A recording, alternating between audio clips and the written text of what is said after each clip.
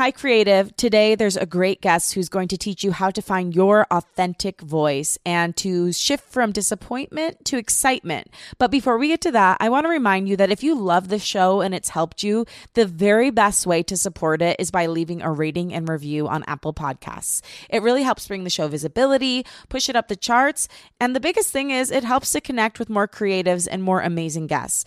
Also, if you like it, consider sharing it on your Instagram stories or Twitter. Tag the guest at Unleash Your Inner Creative and at Lauren LaGrasso, and I will repost to share my gratitude. Now let's get to the show.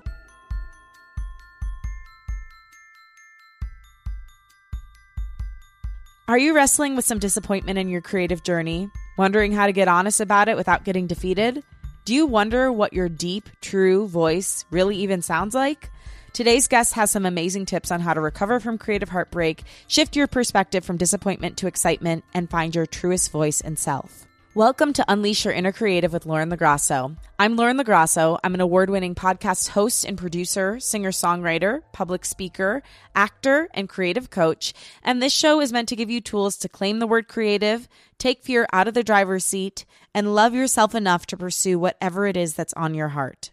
On the show, we explore the creative process and journey, mental health, self-development, spirituality, and everything it means to be a human and how to become more human. Today's guest is a singer-songwriter, multi-instrumentalist, voice teacher, author, speaker, and creative coach named Em Greiner. She's best known for touring with David Bowie, her successful career as an indie artist, writing her recent book, The Healing Power of Singing, and for inspiring artists with her writing such as Jan Arden, Sarah of Tegan and Sarah, and even Bono of U2. On today's show, we talk about a whole slew of important topics ranging from the importance of vulnerability and how to get more vulnerable, to how to put a different spin on disappointment, to tips for multi-passionate creatives. We also go deep into how you can begin to recover from both present creative heartbreak and past creative heartbreak that you maybe haven't worked through or have repressed. And most importantly, she gives you tips on how to literally and figuratively find your authentic voice. Your singing voice, your speaking voice, and maybe even the voice of your soul. It's an amazing chat. Now here she is, Em Greiner. Okay, I'm obsessed with you. Thank you so much for coming on the show, and I cannot wait to get into your incredible story. Thank you. It's such an honor to be here with you. Oh. So you're the queen of the bounce back, reinvention, vulnerability, finding your true voice. But before we get into that, can we talk about the fact that your parents wrote a newspaper about chickens and ran it? I'm fascinated by this, and I have to know how it affected your creative journey. Yeah, so an odd upbringing. I grew up in Canada, close to where you're from, I think, Michigan, right? Yes. You know what? I was just listening to that in the interview. You're saying you're really influenced by Detroit radio, and I'm like, same. Yeah, totally. And all those Detroit, TV stations and everything. And I grew up kind of isolated, pre-internet, all of that. And my parents, I didn't know anything different than what their job was, which was they were newspaper owners. They crafted a newspaper about chickens in our basement. And on the weekends, they would go to these things called poultry shows, sort of like the chicken version of the Christopher Guest Best in Show type of a thing. This was showing your chicken, which is really odd, but that was my childhood. I suppose, even though it was really odd, it showed me that I could be my own boss because my parents really ran the whole thing themselves. And even though it was about chickens, my mom especially was an amazing role model because she would connect with all of these people. I mean, I think she learned more about chickens. She came from the Philippines, so wow. Her story is really amazing. She came over, she was a nurse, and then suddenly she's a chicken expert. So yeah, they were real role models for me. And something I'm fascinated by with you is how able and willing you are to drop into vulnerability. When I was reading your bio, you have a bio unlike anyone else that I've ever read. You tell your whole story. And you also have this incredible video on your website where you go through like all the pain points in your life and you're like, and that's what's led me to today. And here's how we can work together to help you become more vulnerable and open and authentic in your voice and otherwise. Mm-hmm. How did you get to be this way? Was it something modeled for you? How did you grow to be able to access that kind of vulnerability and courage? Well, thanks. That's a really great thing for you to say. I think that it was recent. So being a singer-songwriter most of my life, and I know you can relate to this, you're vulnerable in your music, right? And people can interpret that in a number of different ways. They can feel your pain. They can channel their own pain or joy through your music. And I thought I was like, I had the vulnerability thing down, right? For a long time. I'm like, okay, I'm really putting it all out there. But when things kind of hit the fan, I guess, my marriage broke up in 2016. I was really wrestling with the grief of Bowie passing away. Also what that meant to be in his band after losing my own record deal. So it was like kind of like tragedy layered upon tragedy to maybe not be in his band anymore. There are just tons of stuff that I was not aware that I was carrying. And like it happens to a lot of people later in life, you crash and burn from the overwhelm or the burnout of being a mom or an artist or whatever. And that's when I found the strength of like my girlfriends to pull me out of it, like slowly, right? And also people like you who do podcasts and like share, like make a community for people to share their stories. That helped me kind of get out of it as well. So once you see other people saying that happened to me too, and this is where my life has gone, it really inspired me to share outside of music. So instead of just in lyrics, suddenly I'm saying, I wrestled with this, divorce, I have 2 small kids. I thought I was doing great as a musician, wasn't really doing that great. Yeah, so I think it's just about drawing from the strength of other people, kind of rolling the dice with putting your story out there. And I know we're in such a culture of sharing that sometimes it's just like, oh gosh, does everyone need to share? But yeah, I think it just came from being tired of holding it inside. Yeah, and I think you make a great point about the sharing. I think when you're sharing authentically, it's much different than being like, let me feign this vulnerability so that I seem relatable. Like when you have to share because you have to share, that's when it's good. And for you, I think it just adds so much to the music. I like listening to your music now or reading your book or going to your website, knowing your full story, because it's that much more impactful to me, because I'm like, this is the human behind the artist. And that's why this show has gone from being like, how can we help people unleash your inner creative? Yes, that's still the most important thing. But I just realized unless you love yourself and know yourself and trust yourself, you can't really fully unleash. And so to me, watching what you do is such a testament to that. Thank you. You're welcome. Yeah, I have been talking to some clients about this. I do creativity coaching, and it's almost impossible to be creative unless you have healed some of the difficult stuff, right? So not that that is my expertise. Sometimes it's about recommending, like maybe therapy works with coaching. Maybe you need to explore this and that, and then we can try to get creative and have fun or take baby steps towards being creative. Yeah. So speaking of vulnerability, can we get into your story a little bit? I know you were incited to love music. You played classical piano and we were listening to jazz at home with your parents. And then we're inspired by this Detroit radio. And then you have this wild story where you found a cassette tape on the side of the road. Can you tell me more? That's like God dropping something in front of you. That, when I first started writing music, I found guitar picks in my bedroom, have no clue where they came from. And suddenly I was able to play guitar when I had done nothing but mute strings my whole life. So wow, I do believe these things are dropped from the universe. But tell me a little bit about this tape drop and how that led to your record deal. I love you calling it a tape drop. I'm going to call it that from now on. It all began with the tape drop. It's funny because it really, nothing says like the 80s, like I found a tape on the side of the road. But what happened was my brothers, I have 2 older brothers, they used to bottle hunt up and down the Lakeshore Road where we lived on Lake Huron. And sadly, you could get a lot of bottles back in the 80s and turn them into sweet cash. And I didn't really do that, but I was walking along this same road and I found this cassette tape. And it was labeled Coney Hatch, which is a band from Canada. I'm not going to say they had like wild success, but they toured with Iron Maiden. So there's something.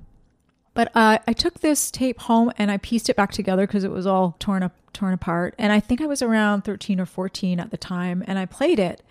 And it was sort of like just this raw rock and roll. I hadn't really heard something like this before. And I decided this band was going to be my band. And I listened to them. And then when I started writing songs, I hunted down the guitar player, who's also a writer in that band, and I sent him my songs.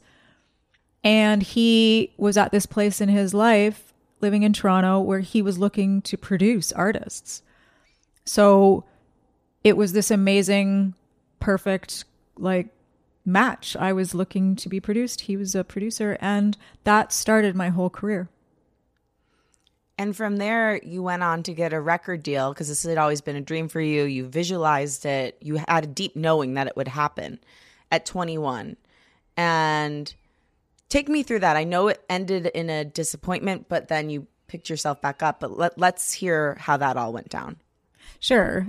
I didn't find the record deal by the side of the road. It was... Darn. I was touring in Toronto a lot, trying to really hone the craft of being a singer-songwriter. You got to get out there and play, right? And I've seen you play and you're amazing. And every step kind of pushes you forward. But at some point I was like, I want the record deal. So I found a manager. I got a publicist to sort of spread the word about a record that I had made. And the next thing I knew, I was signed to Mercury Records worldwide at 21. And it was like a big recording budget. I got to go to London, England, I was really into Britpop at that time and made this album that I love. And then within a year, I was dropped because there was an acquisition. Seagram's had taken over Polygram, which is the parent company of Mercury. They fired everyone. They dropped thousands of artists, except some artists were sent over to Def Jam or Island, like Sting and Sheryl Crow. Yeah. Sting and Sheryl Crow, no hard feelings. We're fine. Healthy artists with long careers. But yeah, I think in hindsight, I found it really traumatic. But at the time, I was just like, let's keep going. Like I've got something going here. I'm touring. And I didn't process the grief of losing that opportunity. But ironically, the album I made after that, which was just on my own in a cottage, it was an 8-track album. It cost $500 to make. And this was quite a contrast to my major label album, which was $250,000 for the budget. It did better than my major label album. It got more of a chance to come out. People I really respect wrote me letters about how they loved the album, and a lot of my fans loved it. And it gave me the fuel to really not look back. I kind of flirted with being on a label again in the 2000s, but essentially I was just kind of going for it, and it felt right. It felt right for me. I have a few questions from that. I think it's an amazing story. Number one, what do you think the role of a major label is in 2021? I mean, like for an artist who's up and coming and trying to make it, when, if at all, should they be considering that? That's an awesome question. Well, I would never say that it's just a bad idea just because it didn't really work out for me. I think that if you're willing to take a 360 view of your career and say, I want to be not essentially a product, but I want to be that big star that hundreds of people are relying on, huge merchandising, huge tours. If that's what you want, I think you need that kind of a machine. And I have sort of like separated myself from the value of that for so long. It's not really been something that I think is attractive. So I wouldn't say that I'm the expert, but I do know the difference now between being able to answer, like, what do I want? What do I think I want? What's going to be sustainable? And that's really hard because when you're 21, I wanted to be like Madonna or something, right? And then through touring with David Bowie and kind of my own evolution, I realized that I want something manageable. Like I like to do a lot of different things. So I don't want to be caught in a cycle of like kind of being on someone else's calendar. And you don't really know that until you live a bit of life and realize what it is that you want, right? I don't know. What would you say about that? I'd love to know your answer. Well, I don't know. I mean, for me, I think that the independent road has been really hard. I'm like you, where I like doing a lot of different things. Mm-hmm.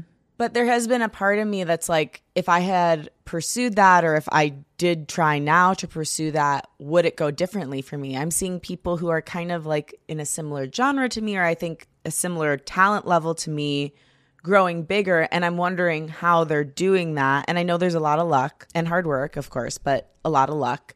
Yeah, and I'm kind of at a crossroads right now. I don't know what I think about that. I just know I want my music to grow more than it has. Mm-hmm. And I don't know what the silver bullet answer is, or if there is even one. Yes, I wrestle with that issue with a lot of my clients that are in music careers, like burgeoning music careers. Mm-hmm. And you can't really say there's one roadmap for them, right? But I do think that, I don't know, I feel like it might be better now than in the 2000s, like the early 2000s, in terms of there are different levels of making it work now. I think, we're past all the surprise of like streaming and all of that. We get it. Like it's not what you'd rely on as an income. I see people really branching out a lot, and I love what you do because you do so many things.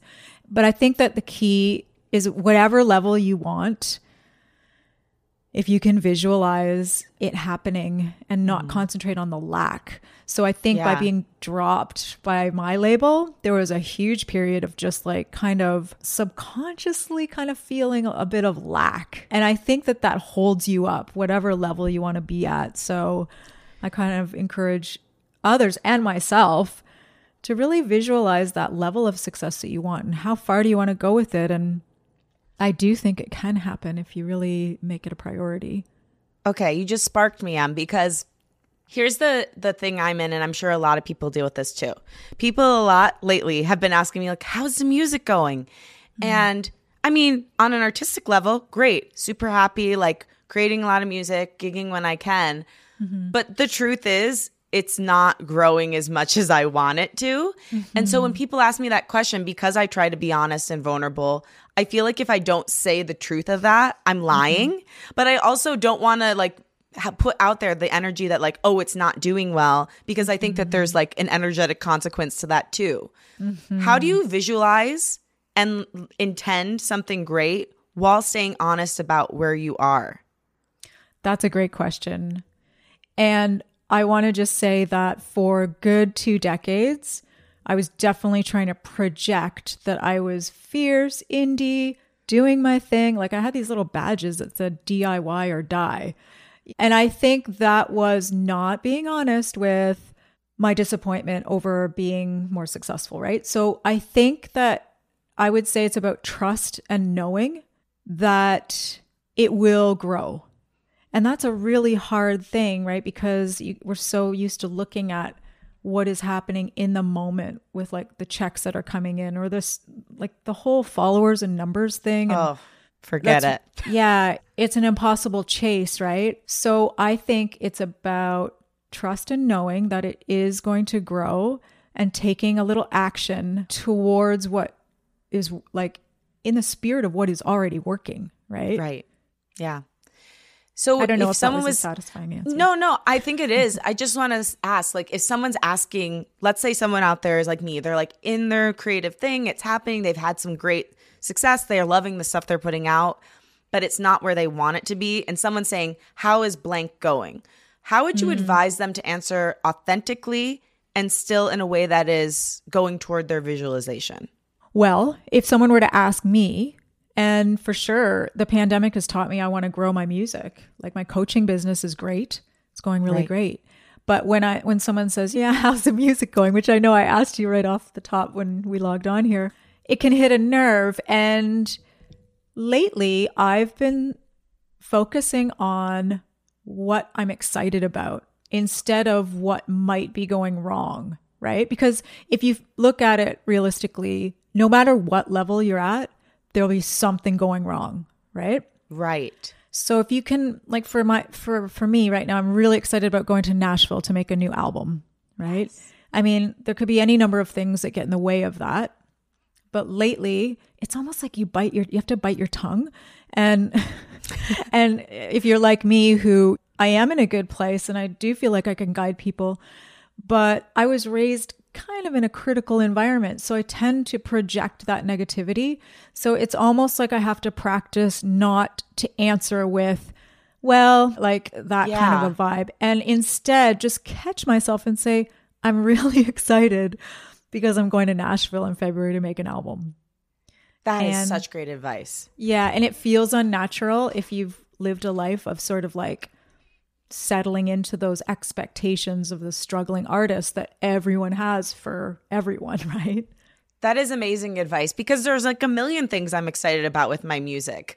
Like, it doesn't have to be about the disparity between where I am and where I want to be. It could be about, I just wrote a new song last week and it's cool. It's like on a DJ track and it's dance music. I'm super excited to see if I can put it out. That is really, really great advice. And I hope you listening take that to heart next time someone asks you, how is blank going?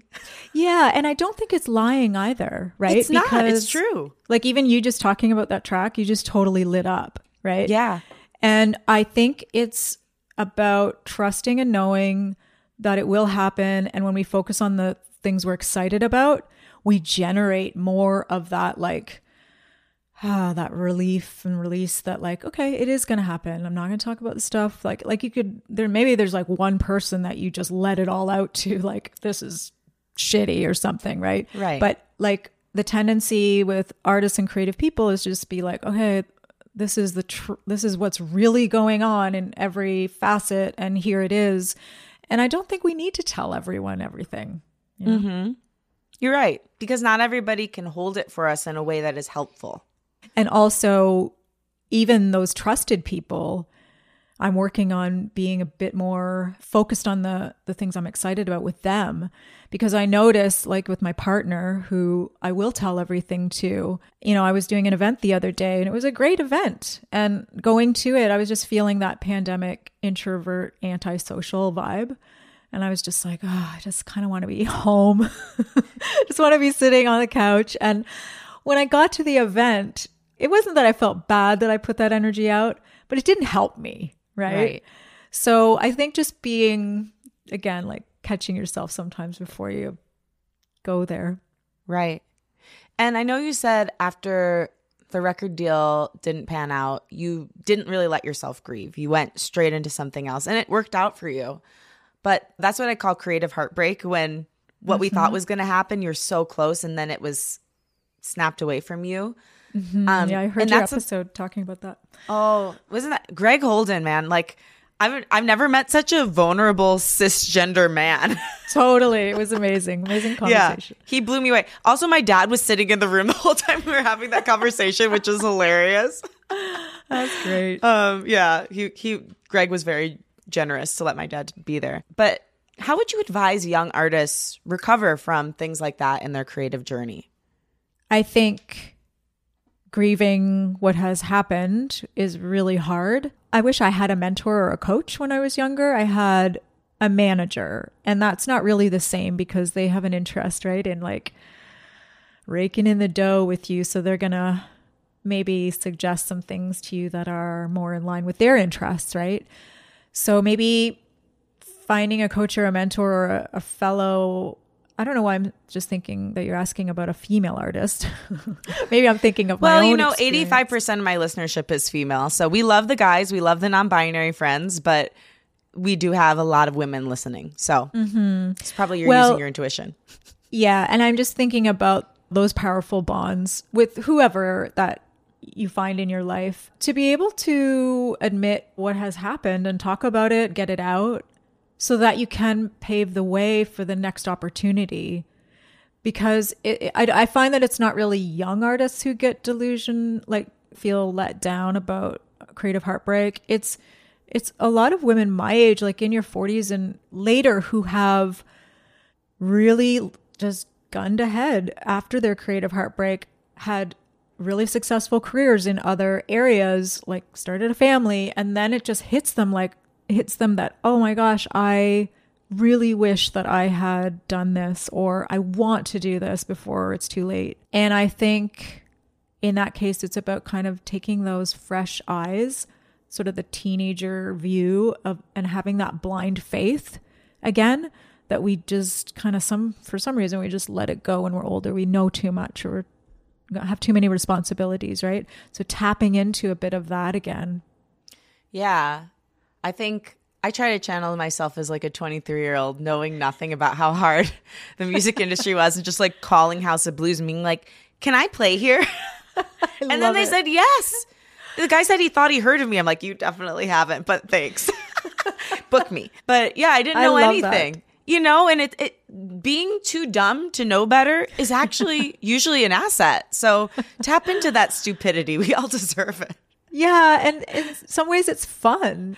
A few years ago, I had a band called Trapper, and we asked Def Leppard if we could open for them in arenas. Like, what a ridiculous question. And yeah, I know the members of the band, but that doesn't guarantee that we would ever get a spot on a major tour like that. And they said yes, right?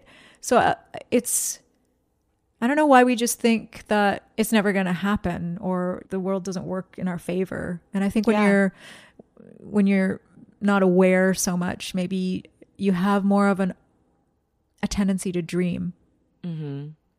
You're such a go-getter too, and you're amazing at pitching. I have to say, like the way you pitched me to come on the show was super helpful and like specific to what I'm doing, and you peppered it with a compliment, which I know you meant genuinely, but it meant so much to me because it was like clear that you'd listened to what I'd done.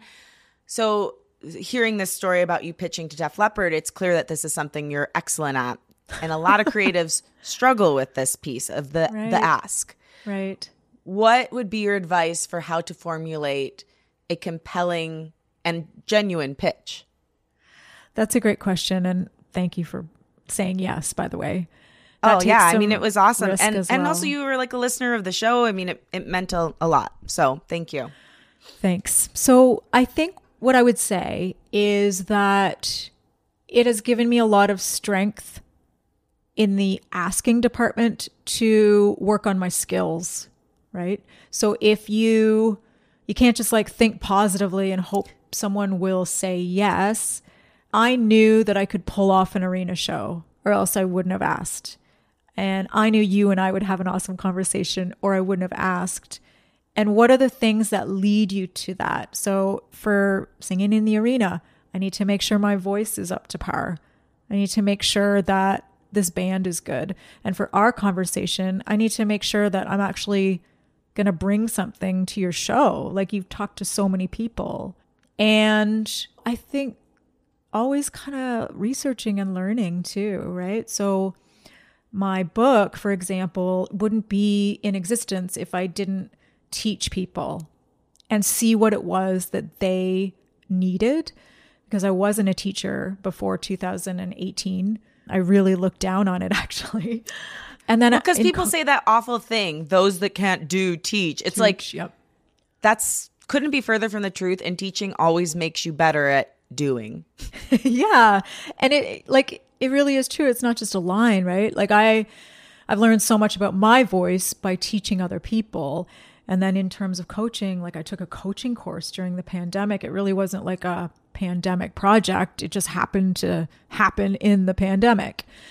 And all of those things give you confidence for asking. So I would say if you feel a little like, you need to up your skills, just dive into whatever it is that you need to know. Mm-hmm. And you mentioned your book, The Healing Power of Singing. You go into your full story in there and share how people can really access their voice and be more authentic in the way they literally like tell their story and through their vocal cords. I know something else you mentioned in the book and in this interview is you worked with David Bowie, and that's incredible. But I also produce huge podcasts, like some of the biggest ones in the world. And I know from doing that, while it is such an honor and a privilege and so exciting, and it does make me better at my job hosting and singing and doing all the other things, sometimes it also feels like I'm so close to what I really, really deeply want. And yet I've never been further away. And I know that the opposite viewpoint of that is you're so close because you're going toward that thing. But I have like a deep kinship with you because I can imagine how that would feel. What was that like? And yeah, did you feel any of that piece that I'm talking about? Yes. And it's so great because no one's really asked that question. And I love the way you phrased it. Singing with Bowie was not something that I planned for. I got invited into the band to be a backing vocalist and I had just been dropped from my label. So I was in this place of like, woohoo, let's just say yes to anything. I don't know David Bowie. Like I didn't really know all of his music.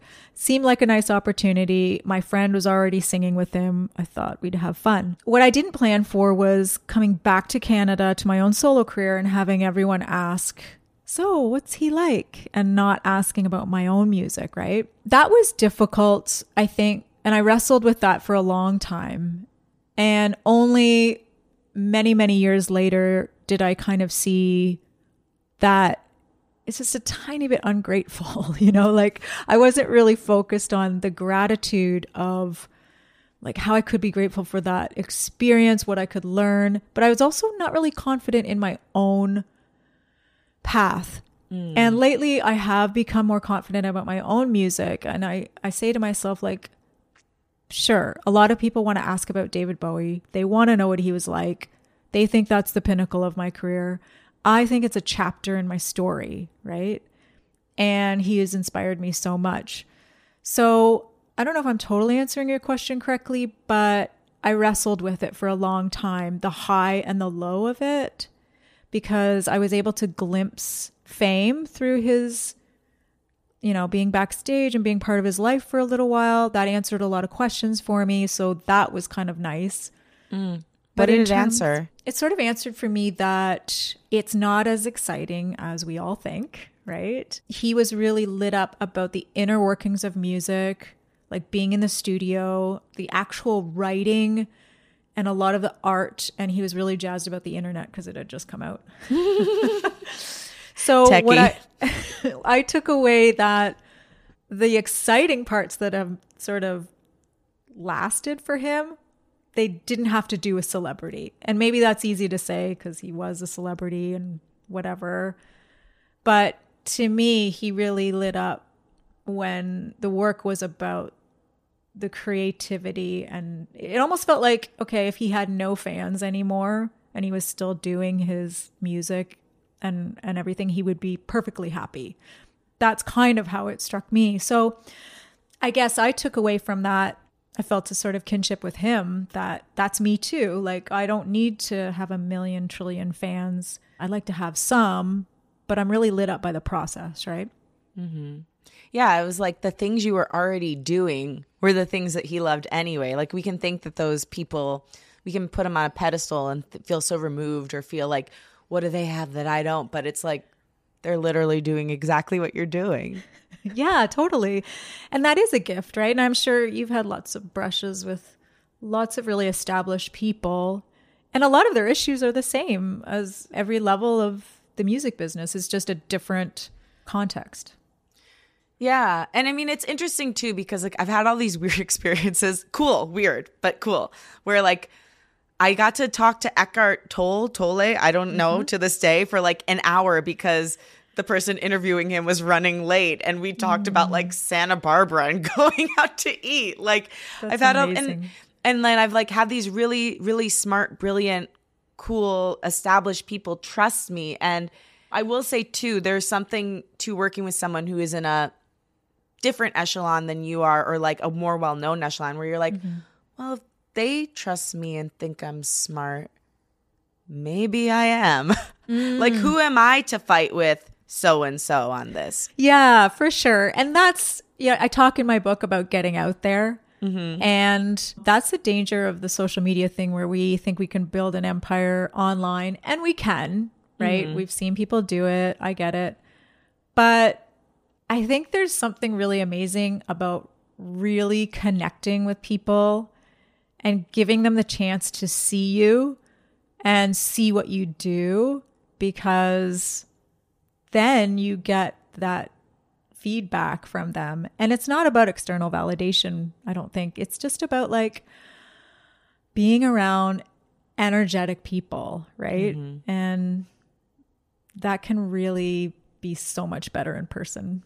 Yeah, totally. I don't think there's anything like it. To go into your book again. So if we've lost our voice, like figuratively, or literally, maybe not lost it, but like it's way out of practice. We don't even know what it is anymore. We've been pushing it down for a long time. How would you advise people begin to discover it again? That's a great question. So I guess there's so much about breathing. I mean, we've all heard about diaphragmatic breathing. The diaphragm is really located where your like center of worth is, your sacral. Yeah. And I think it's really, I don't talk about that a whole lot in the book, and maybe I don't at all. But it's amazing that once you start to look into the proper way to support your voice, you're almost tapping into upping your sense of self-worth. It's all in that same area. And singing is such a full body thing that in order to do it, in order to bring that voice forward, you need to step into the full body thing. I talk about the way that singing is like a sport. Mm-hmm. And you can't help but just rise up when you do that. So even little things like vocal exercises, I have a sample one on YouTube. I did it before the show. It was very did helpful. You? Oh yeah. my gosh, you're amazing. And some breathing, like we sometimes go through a whole day without really tapping into a powerful breath. I talk about how when you want to sing, if you're just breathing with your upper body, it's sort of like filling up your gas tank, a quarter tank, and trying to go on a road trip. Like you need to fill it up completely. And you'd be surprised once you work on the physicality of singing, how that really bleeds into other parts of life. I've had like coaching clients come to me for singing, and we end up, over the course of 6 sessions, singing maybe 15 or 20 minutes because they just needed to come to me to show me their voice. Even if their camera's off or something, they will sing for me. But then it breaks down these walls where they're able to, because they were brave enough to sing, to share exactly what you were talking about earlier, the vulnerability, the hard, show their pain and where they want to move forward in their lives. So it's all connected. Yeah. And I love that you say anyone can sing, because I feel the same way. It's like when people are like, oh, well, I can't sing a note. I'm like, but you should try, even if it's just for fun. Like it's going to make you so much happier. Mm-hmm. It's such a beautiful thing to share your voice with someone. It's an honor to hear somebody sing regardless, because they're putting a little bit of their soul out. Mm-hmm. How do you advise people who maybe they've always wanted to sing, but they thought they never could? Is it through the breathing? Like, where do they start? Well, I think it's about removing expectations, right? So we measure ourselves against whoever's on the radio or on our Spotify or whatever. We measure ourselves in crazy ways. If you think of your favorite singers, they're not always just textbook wonderful singers. Like they've got something unique about their voice, right? And then there's also the fact that so many of us grew up with negative comments about our voice, or someone said one little thing and it derailed us for our whole lives, which that's not really fair to you, especially if it happened when you're younger, because your brain was developing, right? So moving past the negative self-talk about your voice, because everyone's like exactly what you said, like, you don't want to hear me sing, that whole thing. Mm-hmm. Just getting rid of that and just giving it a try, and maybe putting yourself in an environment that's safe. So like a choir, or like singing with friends, or karaoke, or something that's not so microscopic, right? And then the breathing. Do you have any advice for people who are consistently breathing into their chest? Like, how do they start deepening their breath into their diaphragm, their belly, and beyond? Yeah. So I think a lot of it is about recognizing that you don't need to learn this kind of breathing. You already do it, right? So we did it as babies. That's why when you're on the plane and the babies are so loud, it's because they're using this muscle, the diaphragmatic muscle. And if you just like lie down, actually, I don't know if you've had anyone like do instructional things on your show, but like if you lie on your back and you put your phone on your belly, for example, and you breathe in, sometimes with the nose is easier, your belly should rise and your phone should fall off or something. And that's just like a start to tap into it, right? It just takes a second to flip that switch from this upper breathing we do all day, which can be kind of frantic too when we're stressed out and we're at work, just to drop down into that belly breathing. And there's tons of videos too about how to do it. Something else I've been seeing you talk about a lot is getting sober. I know you got sober during the pandemic, which is incredible. Thanks. One of the hardest times to get sober. I think most people went in the opposite direction. Mm-hmm. How do you feel that getting sober has helped you creatively, business-wise, and just on a human level? That's a great question. And I would never preach to other people that it is the way. It was my way.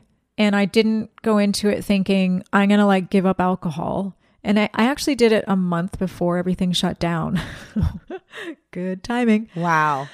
And like, mark my words, anyone who knows me knows that I was like super tight with like the bottle of scotch. Like it was my go-to. I honestly didn't think I could perform without it or do much of anything without it. I just thought, I'm not that interesting. I need this, right?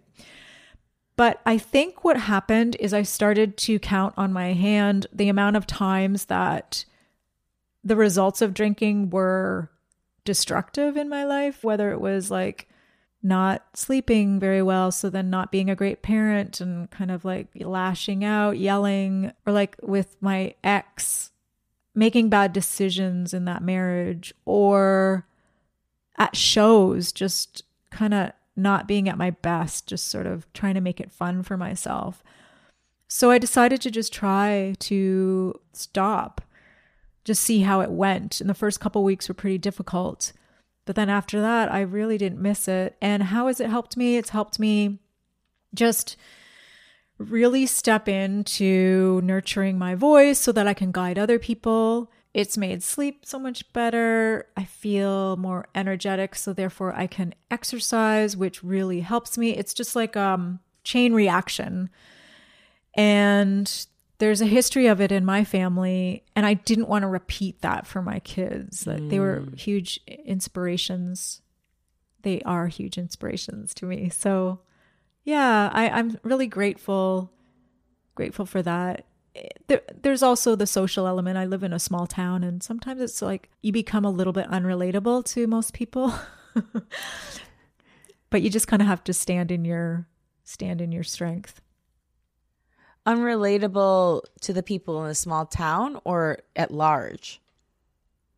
Well, yeah, I guess that's a good question. A lot of people did ask, well, how did that help you in the pandemic? Like they can't imagine, right?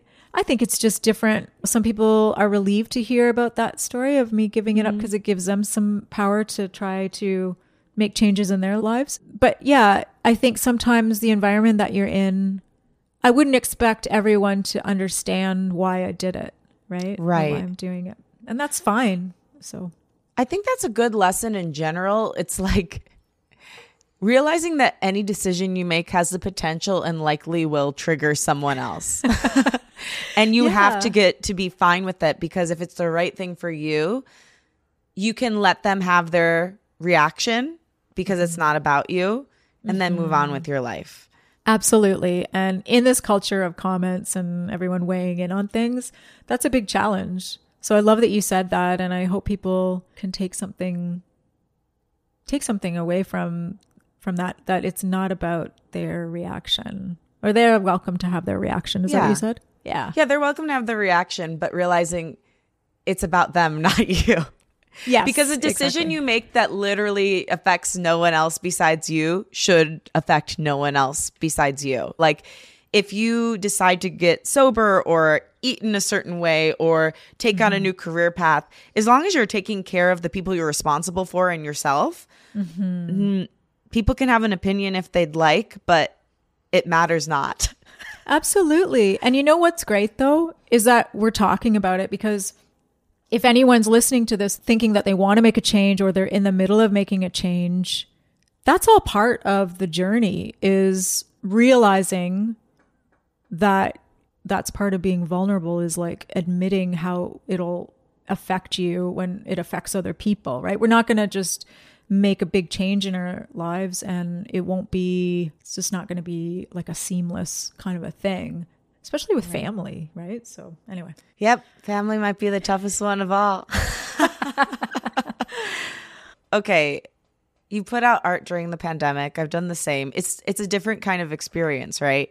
Mm-hmm. How has it been for you? I know you've put out music. You obviously put out your book. Like what is it like putting it out now versus before? When you need mealtime inspiration, it's worth shopping Kroger, where you'll find over 30,000 mouth-watering choices that excite your inner foodie. And no matter what tasty choice you make, you'll enjoy our everyday low prices, plus extra ways to save, like digital coupons worth over $600 each week. You can also save up to $1 off per gallon at the pump with fuel points. More savings and more inspiring flavors make shopping Kroger worth it every time. Kroger, fresh for everyone. Fuel restrictions apply. I think with putting the book out, and I start with that because it's kind of been a lifelong dream to release a book. And at certain points, I've wondered about releasing a book about singing in a global pandemic that involves a respiratory illness, right? It seems almost like, well, good luck with that. And I think what I learned is about adjusting expectations and how that can be really empowering.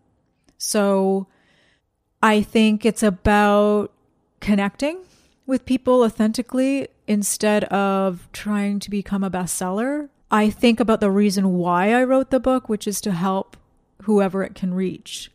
I never wrote it to be like an author of some kind of stature. In fact, when it came out, I was like, oh no, it's out now.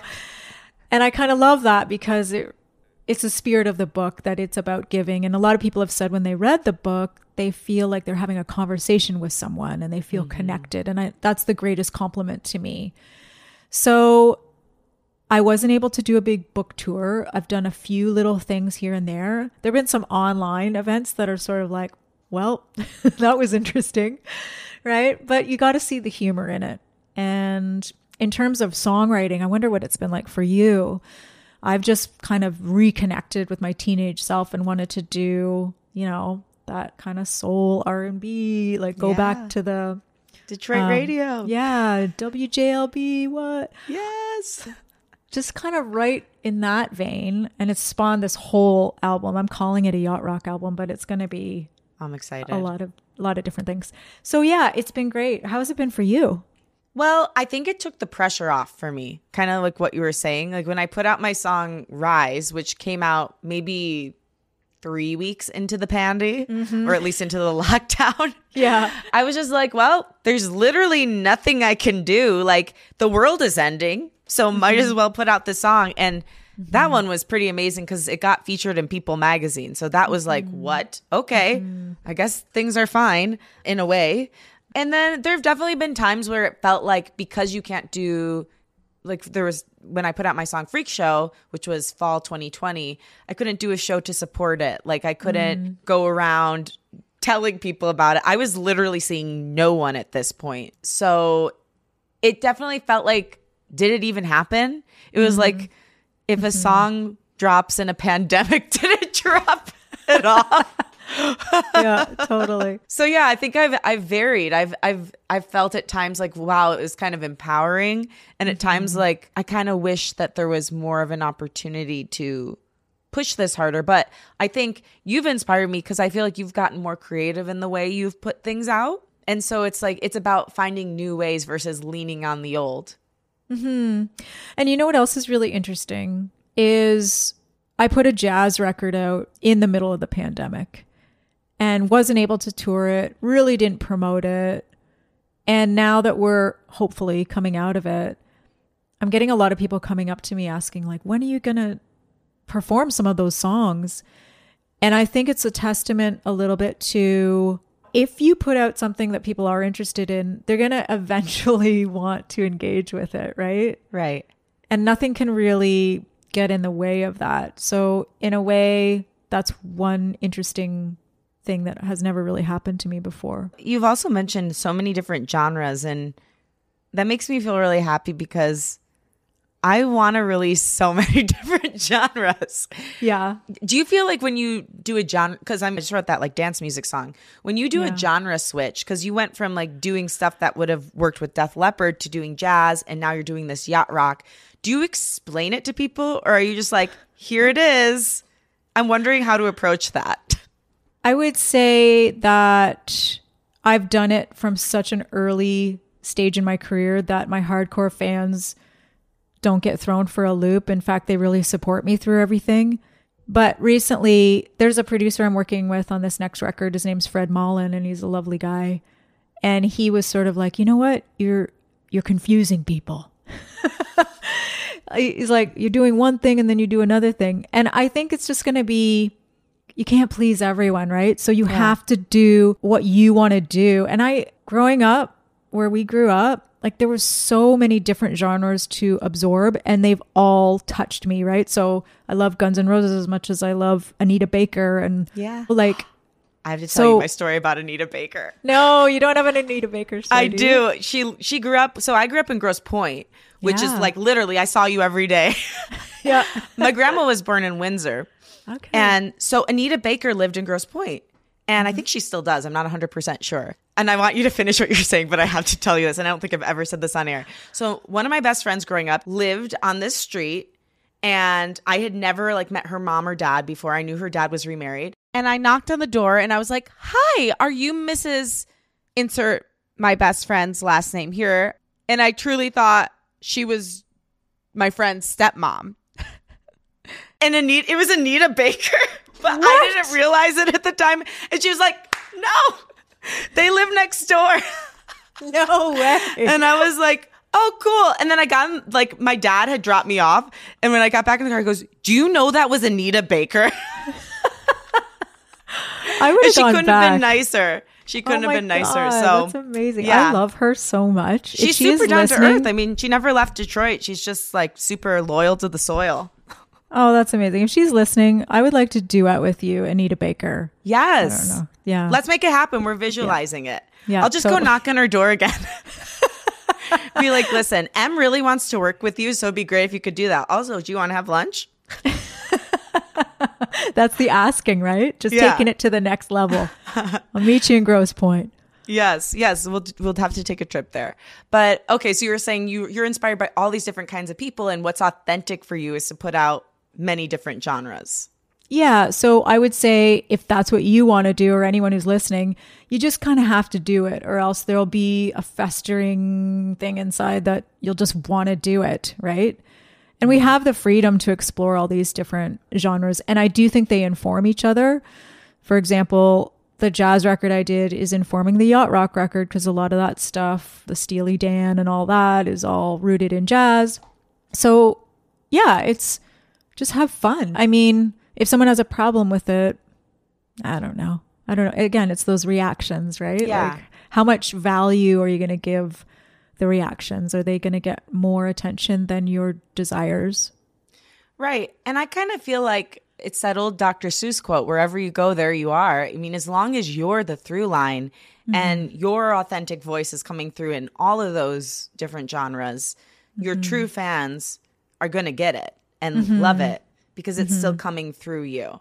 Totally. And I think we're seeing it more and more. I mean, obviously, like actors pick many different films to be in, different types, but authors are now writing all different kinds of books. My friend Chris Hadfield, who's an astronaut, he just wrote like a murder novel. Like, Yes. just Oh, do I what should you talk want to to him. do. Yeah, he's a lovely guy. Lovely. Yeah. Well, okay. I love you, Em. You're amazing. I have a final question, and it's a two-parter. So thinking back to your 21-year-old self, maybe 22, who is just gotten dropped by the record label, about to do her independent stuff, I wonder if you two, like that version of you and you now, were standing in the same room looking at each other. What do you think she would say to you today and why? I think she would say, go for it. Like, go for all the things that you want to do and have more fun. I think we get to a stage where we're trying to pay all the bills and be a good mom and all that stuff that we just like stop having fun, or we really compartmentalize it. Like, oh, we're going to just have fun this night with these girls or whatever. Like, let's do it all the time. Yeah. Right? I love that. And to flip it, what would you say to her and why? Is that what you're going to wear? Yeah, there's some awesome fashion choices in the late 90s. Lately, I've answered this question by saying don't do anything differently because, again, you're going to do what you want to do. But I think maybe something that I was lacking, and you're just kind of pulling this out of me now, the magic of Lauren, is to bond with powerful women. Because I think as a pop artist then, I was very much kind of a leaf in the wind with trends and what my manager guy wants me to do and whatever. And I could have really used the power of other women around me who I trusted. So whether that's, a mentor or fellow artist or just a trusted girlfriend or, again, doesn't need to be limited to that gender, but someone who you really trust. Just kind of develop a little handful of people, like a network, a handful of people that you really trust. Yeah, I feel like throughout the ages, they've really tried to keep us apart because they knew if we were all together and united and realizing that collaboration beats competition, we would be unstoppable. And I love that. Grateful for people like you who paved the way for us all to realize that. And I can't wait to hear the yacht rock. Thanks. And thank you so much for having me on your show. I really appreciate it.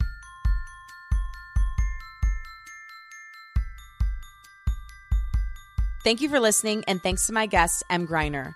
For more info on Em, follow her at Em Greiner. Go to her website, emgreiner.com, and buy her awesome book, The Healing Power of Singing, on her website, Amazon, or wherever you get your books. Thanks to Phil Svitek for editing this podcast. You can follow him at Phil Svitek. Thanks so much to Unleashed producer Emily Shulmanovich. You can follow her at We Can't Find Emily. Thanks to Liz Full for the show's theme music. Follow her at Liz Full. And again, thank you. If you like what you heard today, remember to rate, review, and follow Unleash on Apple Podcasts, Spotify, or wherever you get your pods. Share the show with a friend and post about it on social media. Tag me at Lauren LaGrasso and at Unleash Your Inner Creative, and I will repost to share my gratitude. Also tag Em at Em Greiner so she can share too. My wish for you this week is you start talking about what you're excited about instead of what you're disappointed by. That one little perspective shift has totally changed my creative life and honestly my life as a whole. I love you and I believe in you. Talk with you next week.